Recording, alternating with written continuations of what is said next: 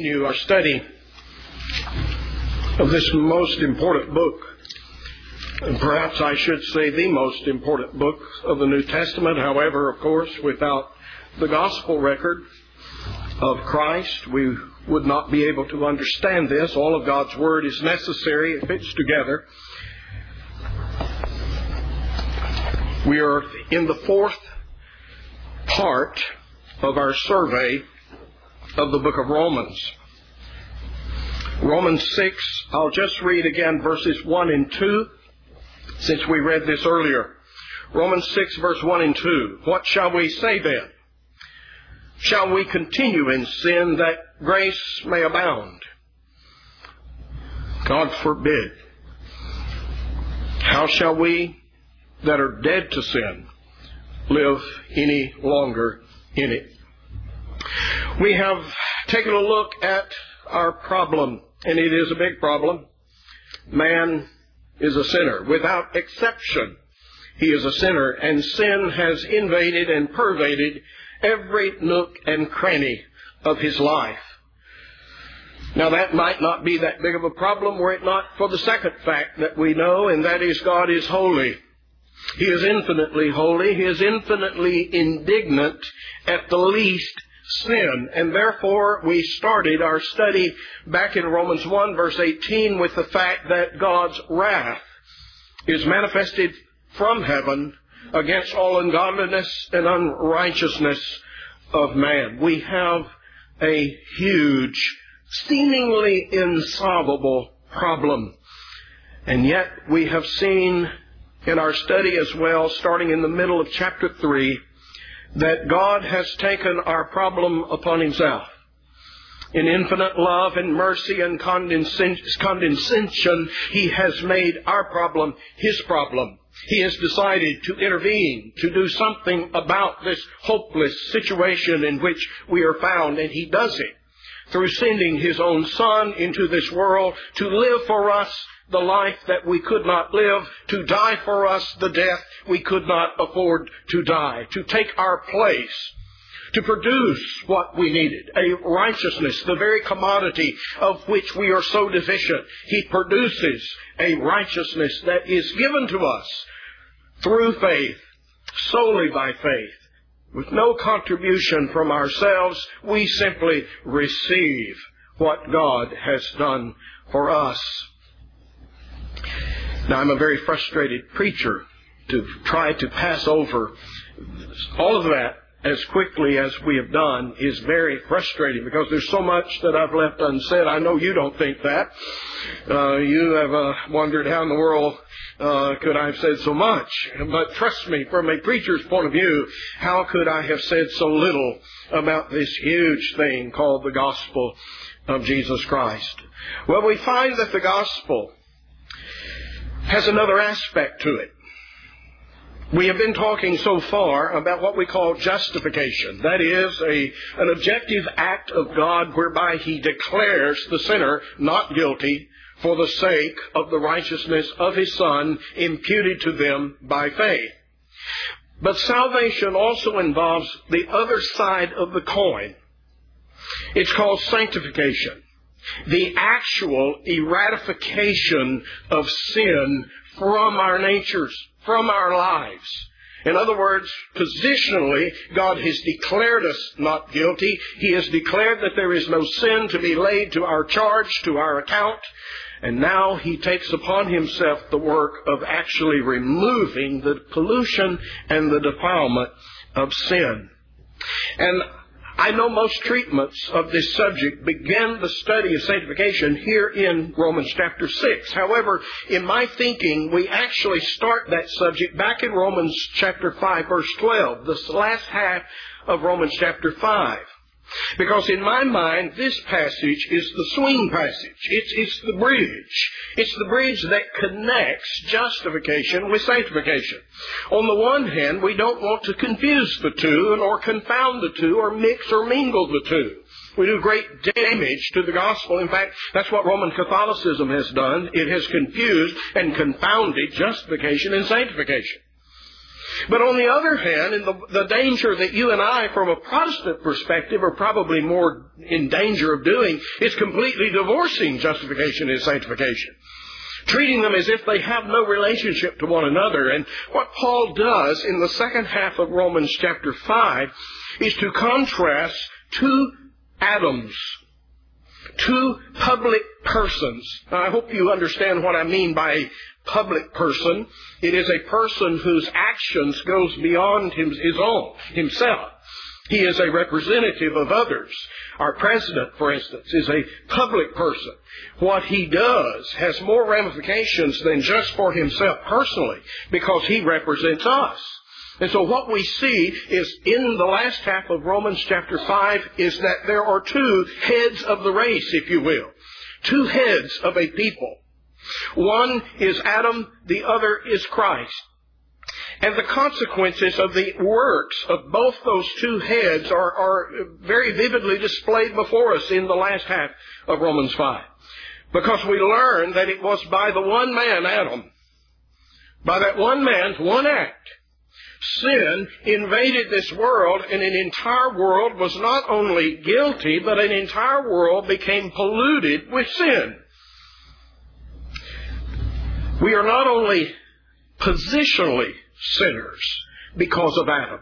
It would be sort of like if back in the Cold War, if the United States, if our president had decided to push the button and to send all the missiles to the Soviet Union, you can be sure, you can bet your bottom dollar that when the Russians retaliated, they wouldn't be launching all those missiles at Washington, D.C.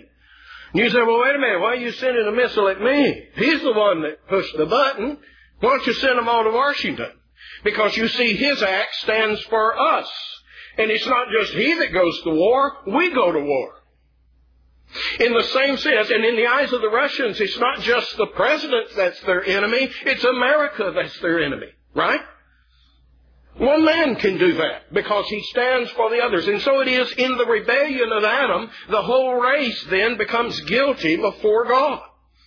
But it's not just the fact that his act is imputed to us, that the guilt of his action is seen as our action, but his act has polluted his nature and ours because of the organic unity of the race. That we're all descended from him. We're all born of fallen Adam. Not of Adam before the fall, but Adam after the fall, after the lights have gone out. The lights of God's glory. The light that rejoiced in God, that was extinguished in the fall. Now we are born of polluted humanity. Do you see? And so it is not just that his sin is imputed to us. Yes, that's true. And as evil as that is, his act actually makes us sinners. Notice how that is expressed over in Romans 5, verse 19. Look at the first part of this. For as by one man's disobedience, many were made sinners. And that's just not positionally true. That's true in fact, in actuality. Because of his sin, the whole race is made up of sinners descended from him. And notice the contrary side of this in verse 19 of Romans 5.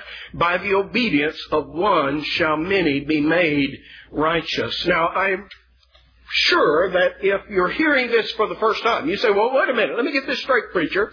You mean that the entire race that lives today was made guilty under the condemnation of God and sinful because of one man's act? An act of a man I never knew? I didn't vote for him, at least if the president's in the office, we elected him. I didn't elect Adam to stand for me. I didn't elect Adam to voice my opinion as far as God's rule is concerned. It's unfair that Adam's sin should be imputed to me and that the pollution of his sin be given to me. Well, let me make a couple of comments. Number one, you're assuming you'd have done any better. That had God held us each individually responsible, as he put Adam in that place of having to make that decision of whether to honor or rebel against God, you're assuming that you would have done better than him. Maybe you got a higher opinion of yourself than I do, but I don't suspect you or I would have done any better than Adam, that we would have fallen right on our face just like he fell on his face. And secondly, this thing that you call unfairness, the fact that one head of his people, his actions are imputed to them, and they are seen as having done it, even though they didn't do it themselves individually and personally. Do you understand that this principle that you're calling unfair is the only hope we got? It's the only hope of the sinner, that someone else can be the head whose actions are the right actions, the just actions, the holy actions, and that those actions can be imputed to me as my head. Do you understand? That's the only hope I've got as a sinner. Actual righteousness isn't going to get me there. Imputed righteousness is my only hope. So, when I read the last half of Romans 5, my heart leaps. Maybe there's hope for me. Because if what one man did in making me a sinner doomed me, then perhaps what another does in righteousness can save me. And so we see these two men, Adam and Christ, standing at the head of a people, and each of their actions imputed to their people. And by the way, again, I point you to Romans 5:19. It wasn't just that those descended from Adam were made sinners positionally. Oh yes, that happened. But as you only have to look around and examine your own heart and life to realize that you and I were made sinners actually. It wasn't just the guilt of sin imputed to us. It was the pollution and the presence of sin. Right? And we took that pollution and we improved on it. We really made it polluted. We added our second to Adam's motion, if you will. But notice the second half of verse 19, by the obedience of one shall many be made righteous. And if Adam's act didn't just make us guilty and sinners positionally, but actually made us sinners, then may I suggest that the corresponding work of Christ not only makes us righteous positionally, but makes us righteous in fact and in deed, which is what sanctification is all about. It is not just the guilt of our sin, it is the fact of our sin, and it is those two things that the work of Christ now comes about to eradicate. We have two realms. A realm over here where the law works, brings about sin, which brings about death. Over here we have the gospel, which works by the Spirit, bringing about life. Two kingdoms, if you will. Two realms, as opposite as night and day, with two heads over each of those realms. Adam, the head of this one over here. Christ, the head of this one over here. And so this sets the stage for introducing what we now find in Romans chapter 6, the idea that now we are being taught what the effect of the work of Christ has upon our actual sin. Now, we've asked a question, okay? Adam did this for everybody that's under him. Anybody here have a connection with Adam? Anybody here doesn't have a connection with Adam? I guess that's the question we want to ask. Anybody here not related to Adam? I guess you'd have to be an E.T. or something. Every one of us have not only a representative relationship with Adam, in other words, he is our head, our federal head, as it is usually expressed in theology, but we also have an organic connection with Adam. We all sprang from Adam, like the oak is in the acorn. So we were all in Adam when he fell, in a biological sense, in a very real sense. There is a unity between us and Adam. Not only he is our representative, but as our life was in him. And so when he fell, we fell. And all those born of Adam are born fallen. And of course, Paul has already reminded us of that fact that our children, no sooner do they come out of the womb and learn how to talk, they're lying to us. They're selfish. They're stealing the baby's rattle that they're in the playpen with, you know. They want what the other kid has. You don't have to teach them that. They are that by nature. Well, then, according to, let's look back Romans 5:18. Therefore, as by the offense of one, that's Adam, judgment came upon all men, everybody, to condemnation, even so by the righteousness of one, and that's of course Christ, the free gift came upon all men to justification. To justification of life. Now, let me ask you, everybody got the benefit of Adam's act. I use benefit here tongue-in-cheek. Every one of us had an effect by that action, correct? Everyone, without exception. It sounds like, from verse 18, that Christ's righteousness does exactly the same thing in the opposite direction, not to condemnation, but to justification for all, for everybody. Correct? In other words, if you just took that one verse, you could easily make a case for what we call universalism. That what Adam did in bringing sin upon the world, Christ has done the same thing in that He has brought justification to each and every person on this planet. You say, well, wait a minute, I didn't do anything to get that justification. Well, you didn't do anything to get the sin of Adam imputed to you either, did you? You weren't even around. You weren't even conscious of it.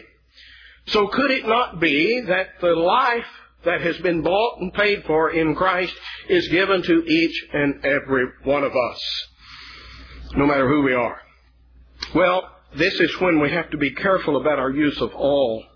I want to remind you that Paul, back in Romans chapter 3, already has given us a sort of understanding of what we mean when we talk about all in connection to Christ. Now, all in connection to Adam means everybody connected to Adam. And that happens to be every person on this planet. But all, when it's connected to Christ, doesn't mean every child of Adam. It means all those who have a connection with Christ. Go back to Romans 3. We constantly misquote this. Verse 23, all have sinned and come short of the glory of God. We quote that as a proof text to show that everybody on this planet is a sinner. Now, it's true that everybody on this planet is a sinner, but that's not what this verse is saying. Look at how all is defined in verse 22. Even the righteousness of God, which is by faith of Jesus Christ, unto all and upon all them that what? They believe. To each and every, not child of Adam, but each and every believer. In other words, this righteousness is being given to everybody that believes. Without exception. There's no difference. For all, and that doesn't mean all, everybody that's born, but all these who are believing on Jesus, all these who believe have sinned and come short of the glory of God. Do you see the connection there? You have to understand all in verse 23 exactly the way you understood it in verse 22. The context demands it. This is all believers. All of those who are receiving righteousness by faith are sinners. Will you confess that?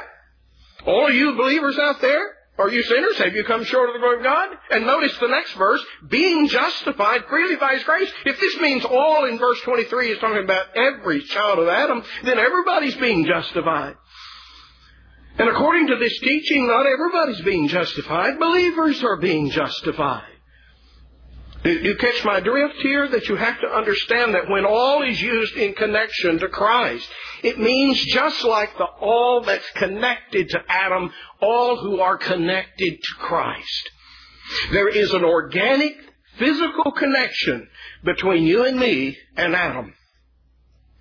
There is a very real, but it is spiritual connection between each believer and Christ. But it's real, it's actual. Understand what I'm saying? It's not visible. It's not something that is quantitative, not something that you can measure and see with your eyes, but it is real. That just as there is a connection between Adam and all those who are in him, so there is a connection between Christ and all those that are in him by faith. And we asked ourselves, well, did this happen automatically? Did Christ's righteousness get put to each of our account without us doing anything? Well, if you mean anything of merit, yes. But if you mean absolutely nothing, the answer is no. You and I have done something. We believed, didn't we? We had faith in Him. That's how this righteousness came to me. That's how I received the merits of what Christ did for me. And in the same sense that you are not absolutely inactive as a stump in justification, you are not inactive in sanctification either.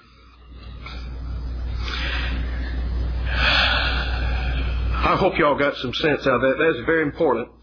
And I may have completely mumble-jumbled the thing to where it's not understandable. But you understand that what we're saying is that there is a connection between everybody who's born of Adam and everybody who is in Christ with Christ. One is a spiritual connection, our connection with Christ. One is an organic, physical connection with Adam. But there is a connection between the head and the body. It's real. You can't see it. And anything we can't see, we assume is not there. It's just hypothetical. It's just pretend. No, this is a real connection between Christ and His people. And the benefits of what Christ did for us, we don't get until we believe in Him. Till we are brought into this connection. Until we're plugged into Christ. You understand? How did we get what we got from Adam? We were plugged into Him. And it flowed to us.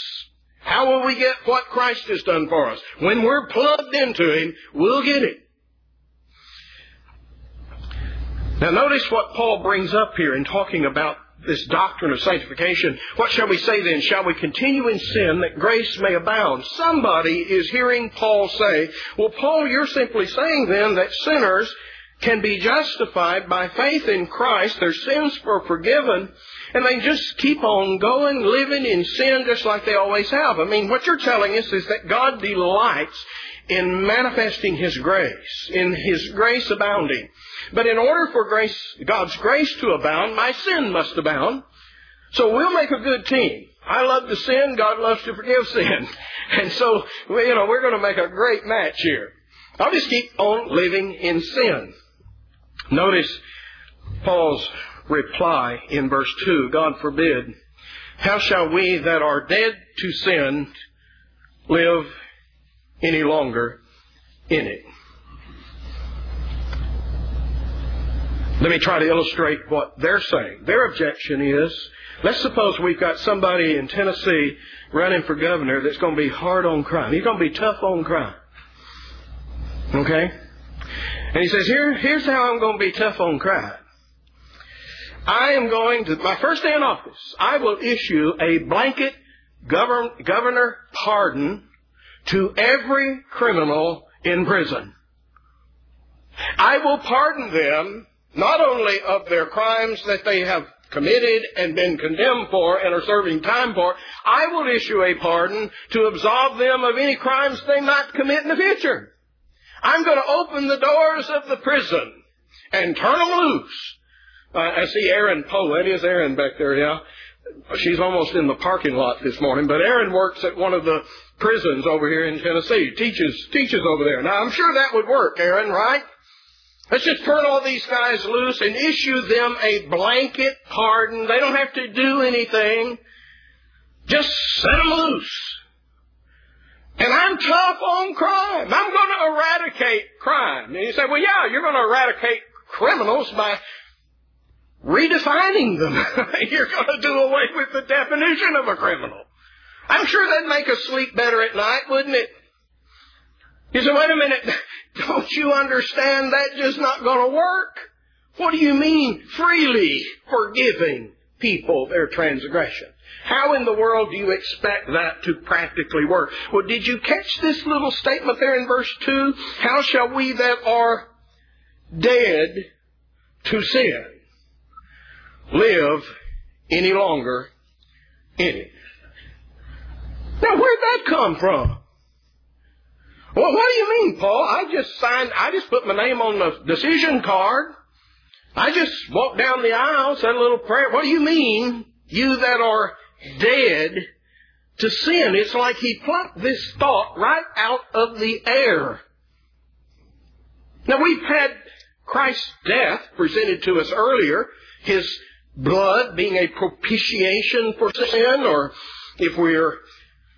when we were enemies, Christ died for us, we shall be saved by His life. Those types of statements. But where did this come from, Paul? Where are you getting this? What do you mean we have died to sin? Well, it's the ramification of the previous section, and that's why I like to actually start in the last half of Romans 5. Because of our connection with Christ, a real spiritual connection, we have died to sin. If you are plugged into Jesus, as you are plugged into Adam, this statement is true. You are dead to sin. If you are in union with Christ, this is true of you. If you're not in union with Christ, I don't care what you say you believe, how hard you say you believe it, what church you belong to, or anything else, it's not true of you. But if you are one with Christ, this statement is true of you. You have died to sin.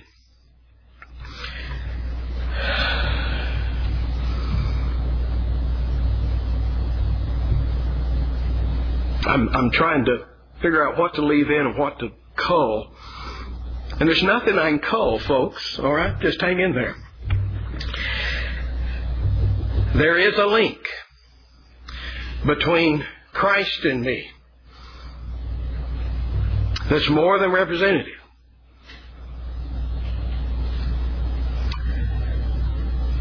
I think of the negative, 1 Corinthians 6. You shouldn't join yourself to a prostitute. Why not? Don't you know that he that would do that becomes one flesh? And then the next verse, but ye are one spirit with Christ.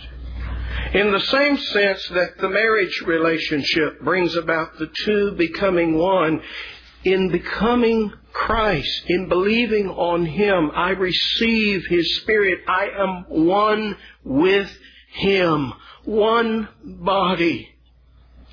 And that link is more than just representative. It is actual. It is something, and you can say in the case of Adam, you say, I don't remember myself ever being in Adam. You ever remember Adam being in you?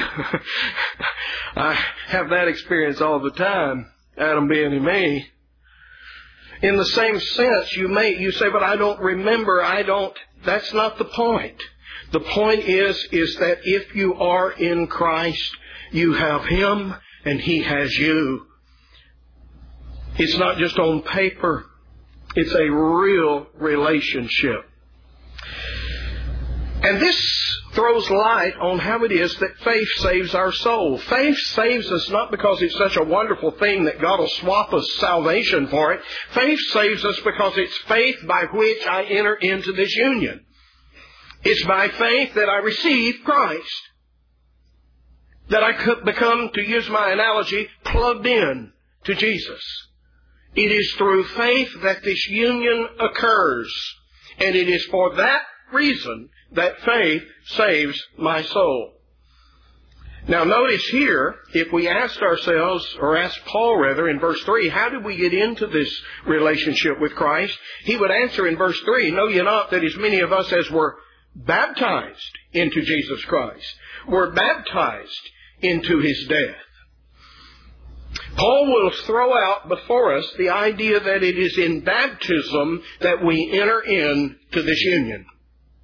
Now, there's a lot of ways of taking that, and certainly in church history, a lot of ways it has been taken. Our Campbellite companions down at the Church of Christ would say, well, baptism saves us because it's just part of the works we have to do to be saved.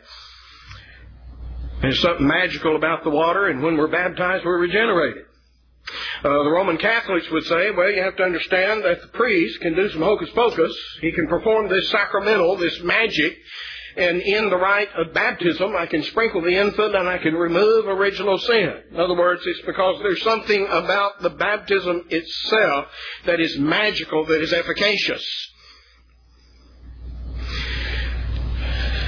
The Catholics, the Lutherans, pretty well hold to that notion. On the other hand, Zwingli and many of the other reformers took the opinion, like most Baptists today, that baptism is simply representative. It's an outward sign of something that has happened within. I would hold to that view, that baptism itself is not going to do anything for you but get you wet, unless God has done this spiritual baptism within. Remember what John the Baptist said of Jesus? I'll baptize you with water. He's going to baptize you with the Spirit and with fire. He'll do the real one. I will do the sign. I'll do the outward one. He will do the real one.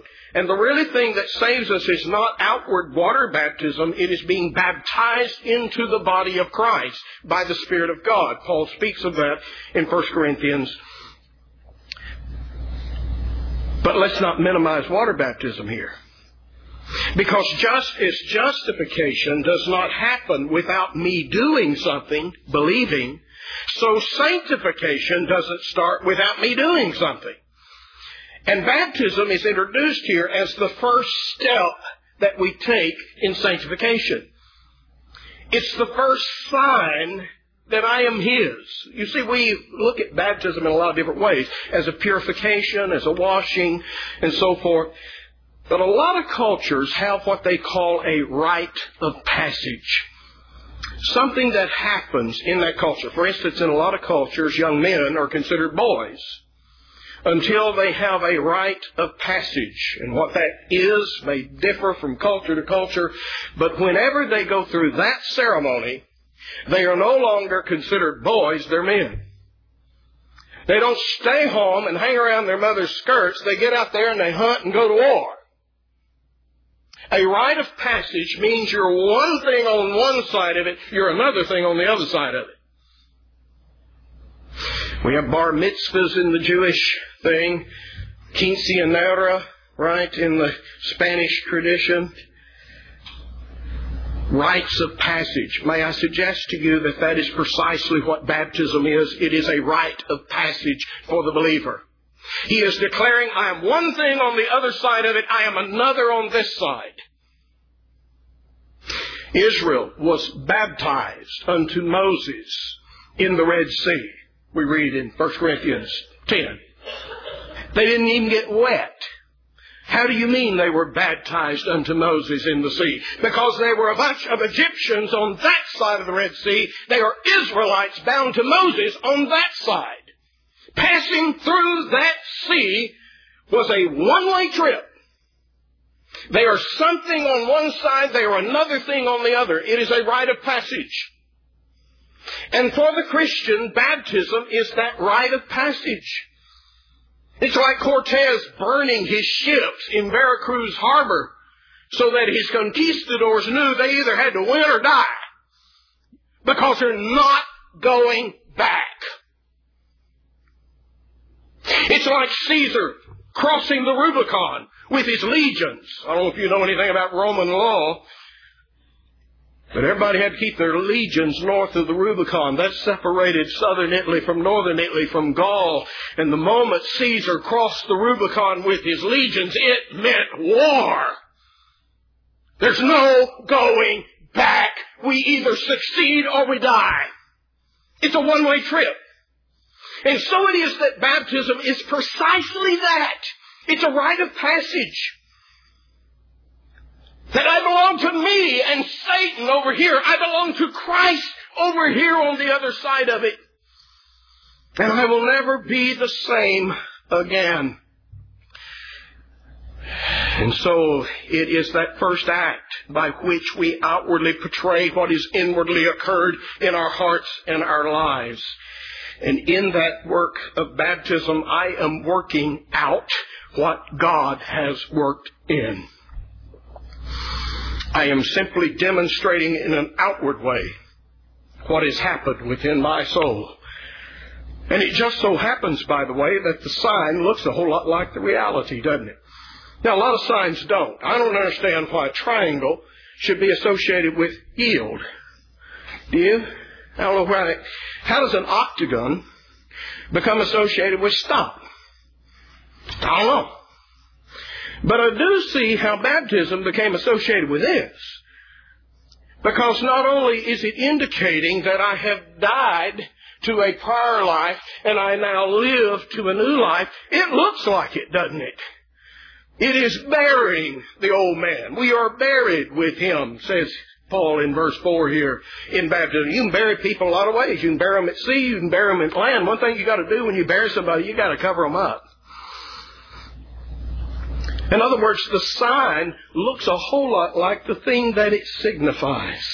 And so I am professing in the act of baptism that I am His and He is mine, and everything connected with Him is now my life. His history is now my history. To some degree, we see that in marriage, don't we? You marry a criminal, you've married into a criminal family, a family of lawbreakers, right? You marry a rich fella, you married whatever it was that made him rich, you've married into that. I've about worn this illustration out, but let me use it once again because I can't think of a better one. When I do, I'll break a new one on you. But suppose that I am a limb that has been broken off of one tree and engrafted in another tree. A new tree. It's a great tree. And in fact, I've been elevated a little bit. I used to be down here on the bottom. Now I'm up here on the top. I've got a nice view. Get a lot of sunshine, collect the rain when it falls. I sort of like my new position in this new tree. You see, by engrafting, I'm using Paul's term that speaks of vital union. All right? And one day, however, I'm up here enjoying my view in my new tree. I look down, and here's a guy with a chainsaw about to fire it up down below me and fixing to cut the tree I'm in down. And I say to that guy, "What in the world are you doing?" And he says, "Well, don't you see this ribbon around this tree? A few weeks ago, there's a survey crew came through here, and they're fixing to have to clear all this out for a new power line coming through here. And the tree that you're in is marked for destruction, to be cut down." He said, "Well, wait a minute, I wasn't even here a few weeks ago. I've just recently been engrafted in this tree." Do you understand the principle? That when you are united with another, you inherit their history. Or to use it in a good example, suppose you're engrafted in this new tree, and you're just sort of hanging out, doing your thing, and one day somebody walks by and sees some initials carved in the trunk of your tree. Carved there over 200 years ago. A little slogan, "George loves Martha." And they suddenly realize that the tree you've just been engrafted into, this was a tree that George Washington carved that little slogan into 200 years ago. And all of a sudden, they put a fence around your tree. They make it a national monument. People come from all over the country to take pictures of that tree, of you. You're famous. But you weren't even there. But when you became one with the tree, you inherit its history. Do you get what I'm saying to you? When you are made one with Christ, you inherit His history. You died with Him. Do you see in the next few verses how Paul expresses this? Our old man in verse 6 has been crucified with Him. Verse 7 and 8, he that is dead, if we be dead with Christ. Verse 9, knowing that Christ being raised from the dead. In other words, all of that which is His is now mine. And that is the answer to this question. What do you mean, Paul? Know ye not that as many of us as were baptized into Christ were baptized into His death? You and I who are connected with Jesus, which is what baptism symbolizes, have inherited His death as our death, His resurrection as our resurrection. May I point out that there are 12 chapters of pure doctrine in Romans. Oh, I say 12, 11. 1 through 11. Pure doctrine. Now, starting in chapter 12, you're going to see duty, duty, duty, duty. Okay? But for the first 11 chapters, Paul doesn't tell you or I to do anything. Except right here. In 11 chapters, there's only 3 verses of duty, and they're found right here. Now, my friend, don't you think we ought to snap to? All of a sudden, in the midst of this huge doctrinal section, Paul, like a machine gun, shoots 3 things that you and I are supposed to do. The first one here is in verse 11. Likewise, reckon. That's the first duty. To reckon. Reckon ye yourselves dead indeed unto sin, but alive unto God through Jesus Christ our Lord. Now, we Southerners are good at reckoning. I reckon it's going to rain tomorrow. And what we mean by reckon is that, well, I suspect, I suppose, I think it might. That's what we mean by reckon. That's not how the Bible uses the word reckon. Remember, we have been talking about God imputing righteousness, counting righteousness, reckoning us righteous. This is the same idea. It is to count on something, to bank your life on it. And it is not to reckon these things in order to make them so. It is to reckon them so because they are so. Paul is not telling you that if you just get in the right mental state of mind, and if you will somehow visualize, sort of like the athlete visualizing victory at the race or something like that. If you'll just visualize yourself hanging there on that cross with Jesus and coming out of the tomb with Him, that if you just reckon hard enough, then you will actually be dead with Him and raised with Him. That's not the point. What Paul is saying is, if you have been listening, you believers who were joined to Christ in faith, you understand now that His death is your death. His life is your life. His resurrection is your resurrection. So reckon it so. Count on it. Bank on it. You see, the revolution in how you act is going to start here between your ears. In how you think. In what you believe to be true. And what Paul is saying is, bank your soul on this fact that if you are in Christ today, you have died and you have risen with Him. You are dead to sin.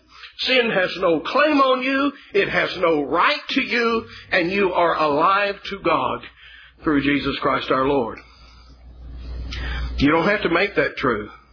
If you're in Christ, the moment that you were joined to Him by faith, that became true of you. You get it? First duty. First commandment. He hadn't told you to do anything in the book of Romans till right here. And now He's telling you to do something.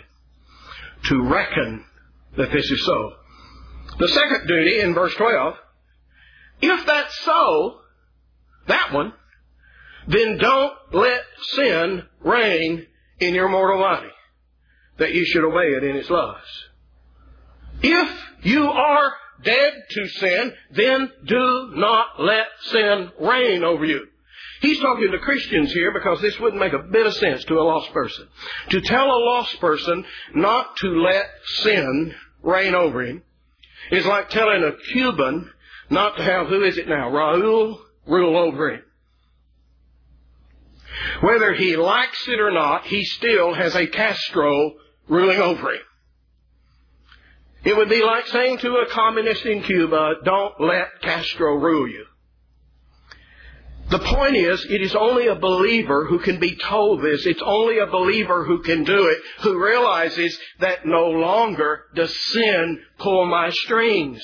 I may obey Satan, but I don't have to. Sin does not rule me. Look down in verse 14. Sin shall not have dominion over you. Sin has no right to you. Satan has no right to tell you what to do. If we were to snatch a Cuban off the streets of Havana and sit him down in Miami, every time Castro speaks, he might still hop. But he doesn't have to, does he? Think about that change.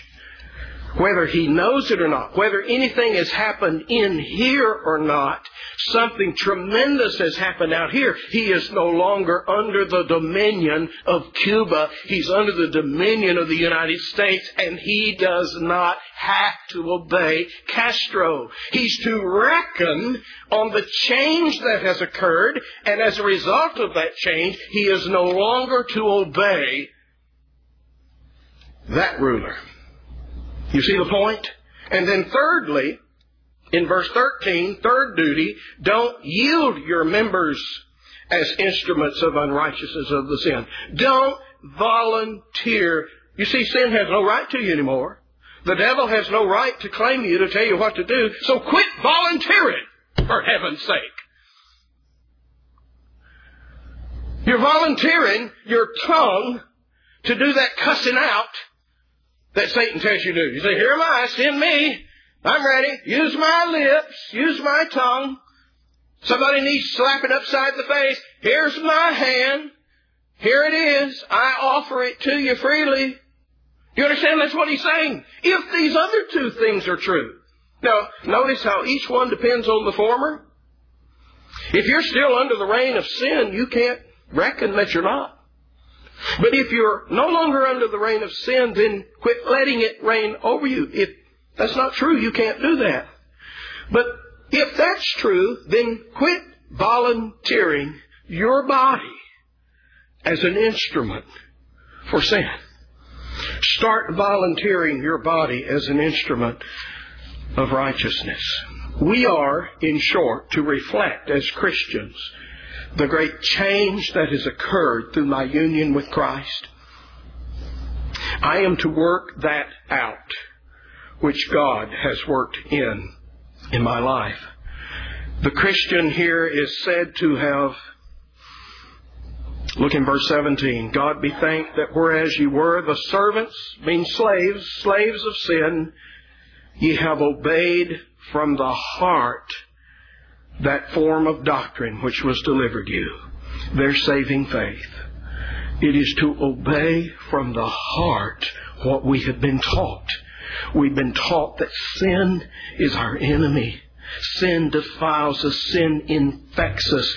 We are taught that God has given us a gracious remedy against sin. And my friend, if you have believed that from the heart, well, let me put it this way. You can't do that without repentance. You can't look at sin the same old way and believe from the heart the doctrine that has been delivered unto you. Can you? You can't look at sin the way you used to look at it. You can't look at God the way you used to look at Him if you have received from the heart this doctrine delivered unto you. Do you understand what he's saying? True saving faith brings about a revolution. A revolution in how I think and therefore in how I act. He's changed his mind. He's had enough of sin. He's ashamed of it. He sees its fruit and he has turned and he has received Christ. And if that's not true of you, you're not a Christian.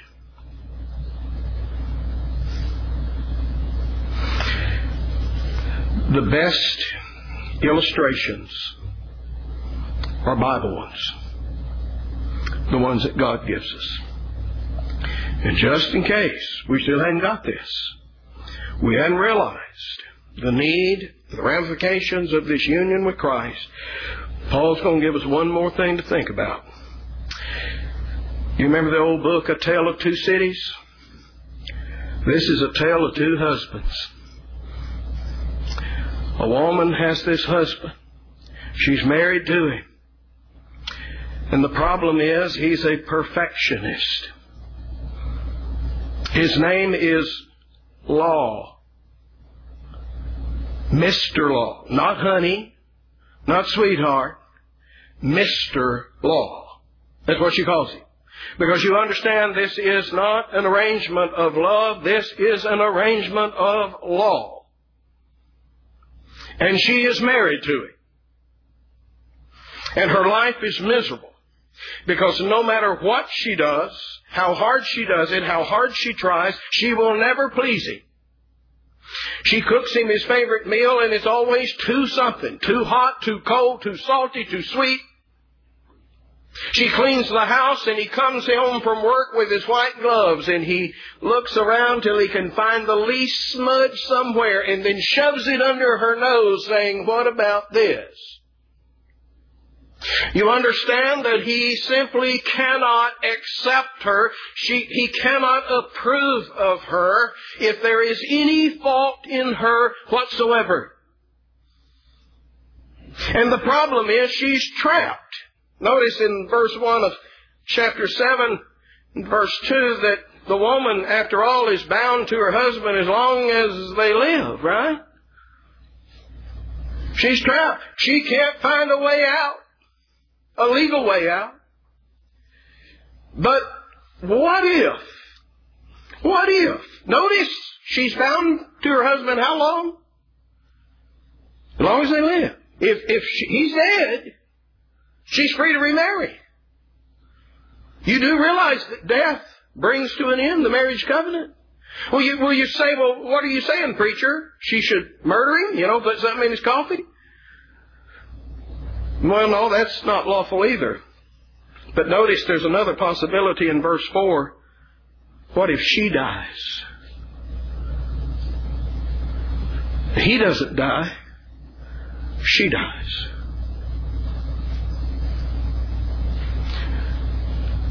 Well, let's see. I guess that would break the marriage. Have you ever wondered about that, men? What if... Well, I'm thinking, what if my wife died? Perish the thought. But what if, we have a funeral and everything, and then a few days later, I see her walking down the street. She's alive from the dead. I'm going, honey, how are you? Wonderful, you're alive. What's for supper? I just make the assumption that she's alive from the dead, so we go back to what we were, right? But that's just an assumption. She died. She promised to do this till death do us part, and it parted us. You understand? If she's truly alive from the dead, she's not married to me anymore. Death ends the relationship. And what Paul is suggesting is that through union with Christ, you too can die. And that's the only way out of this covenant that has you in its grip. You can die through union with the body of Jesus Christ.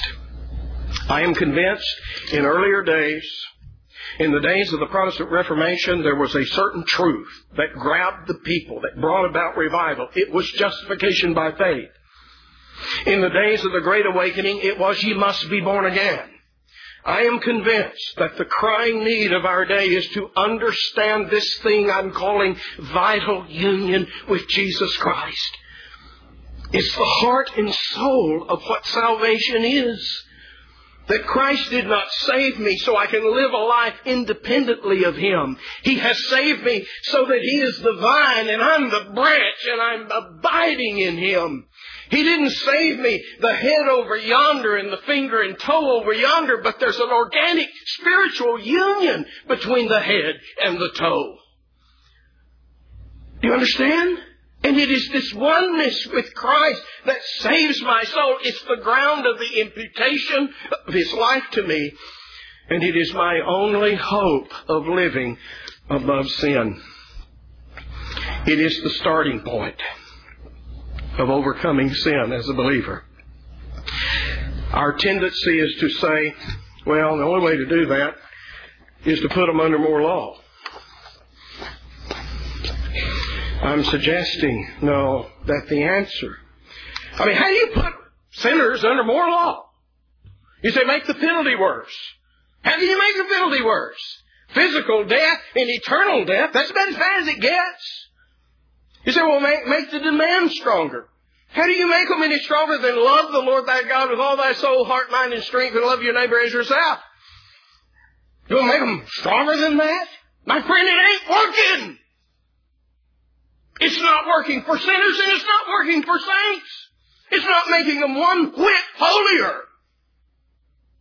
Stand over them with a club. That's what God did with Israel. And it didn't work. There's only one hope for you and I to live a life above sin. And that is to recognize the ramifications of what God has done for us, that we are no longer separate. We are one with Christ. Now, I haven't gone into the mechanics. I'm saving that for next week of how all this works.